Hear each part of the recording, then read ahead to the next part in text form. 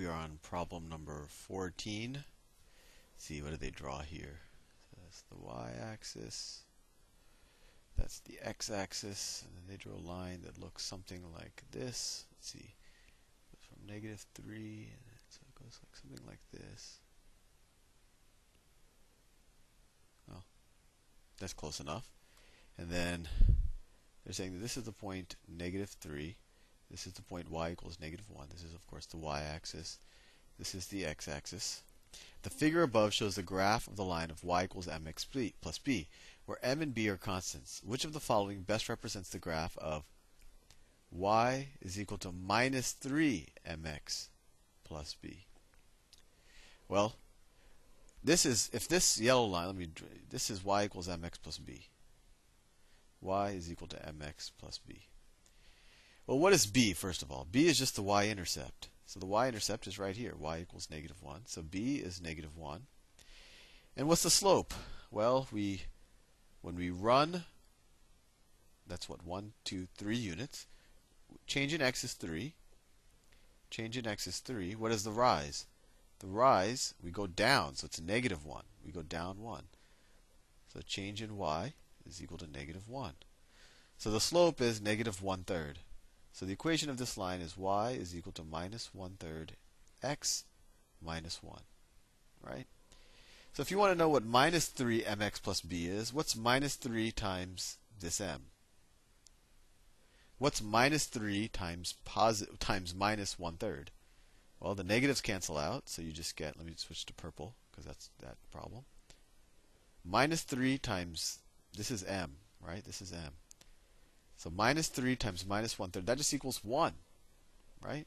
So it equals 1x plus b. What's b? It's -1. So the graph we're looking for is x minus 1. And so if we wanted to draw that, the y-intercept would be the same. It would be right there. And then you just have a slope of 1. The slope of 1 looks, well, that's as close as I could do to drawing it, right? That's a slope of 1. Your change in x should be the same as your change in y. Slope of 1. So if you look at all the choices, first of all, it's pretty obvious it's D, I think. And they make it very explicit that the slope is 1 and the y-intercept is -1. So that's choice D. Next problem. I get excited when there's something to draw, because we can get through them faster. 15. If the volume of a cube is 8, so volume is 8, what is the shortest distance from the center of the cube to the base of the cube? Fascinating. So the volume is 8. So what is this? What are the dimensions of this cube? It's a cube, so all the sides are the same, right? X, x, x. So x times x times x is x to the third, and that equals 8. So the dimensions, what to the third power is 8? Well, you should know that. It's 2, right? 2 times 2 times 2 is 8. So the dimensions of the cube are 2 by 2 by 2. So let's take that cross section where the center is. Let's take that cross section where the center is, right? If we take that cross section right there where the center of the cube is, and if I were to draw it, so that's the center of the cube. So the center of the cube is right here. And we know the dimensions of this cross section. It's 2, 2, 2, 2, right? I just sliced the cube right there. And I just want to make sure I'm doing this problem. From the center of the cube to the base of the cube. So the base of the cube is going to be, right? If I were to draw the cube, this would have been the base of the cube down here. So this is the base of the cube, right? So they're essentially just asking us, what's this distance right here? Well, that's easy. This is the center, so it's right in the middle. So it's 1, right? It's 1 to the bottom. It's 1 to the roof of the cube. It's 1 to each of the sides. So it's 1 away. So that is answer A. Next problem. Image. Problem 16. 16. If y is equal to 5x cubed over z, what happens to the value of y when both x and z are doubled? X and z are doubled. So the way I think about it is y is equal to 5x to the cubed divided by z. Actually, do you know what the very easiest way to do this problem is substitute numbers for x and z. So let's say that x is equal to 1 and z equals to 1. So in this situation, y is equal to what? 5 times 1 divided by 5. 5 times 1 cubed. 5 times 1 cubed divided by 1. Well, that's just equal to 5. Now, they're saying what happens if x and z are doubled? So let's take the second situation. X is equal to 2. Z is equal to 2.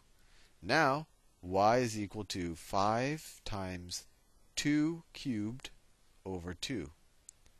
And that is equal to what? Well, 2 cubed divided by 2. This 2 cancels with the cubed, right? And you get 2 squared. So it's just 5 times 2 squared, which is 5 times 4, which is 20. So y went from 5 to 20. So y increased by a factor of 4.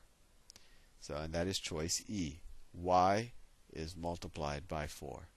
If these questions can be surprisingly confusing because you're like, oh, you have these variables, do you make x into 2x and z into 2z and then solve for u?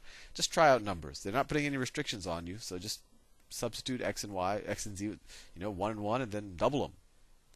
Next problem. The SAT speed matters more than maybe rigor. All right. Problem 17. Luke purchased an automobile for $5,000. $5,000. Luke purchased an automobile.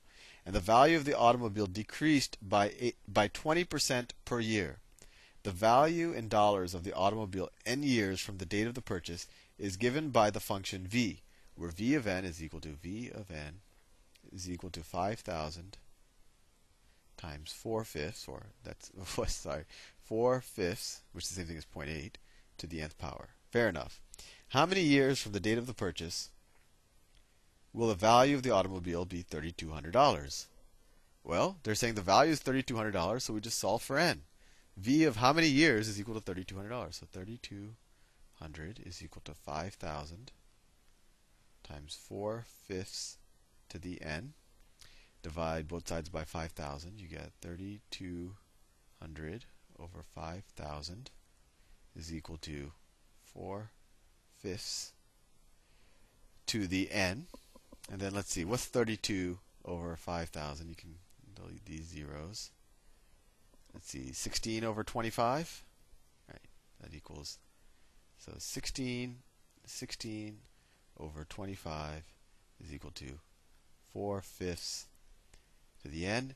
And we should immediately, well, hopefully we'll immediately you'd recognize is that 16 is 4 squared and 25 is 5 squared. So 16 over 25 is equal to 4 over 5 squared, right? 4 squared is 16, 5 squared is 25. So n is equal to 2, 2 years, and that is choice B. And let's see if I have time for it. No, we got a couple more problems. So I'll do the last 3 problems in the next video. I will see you soon.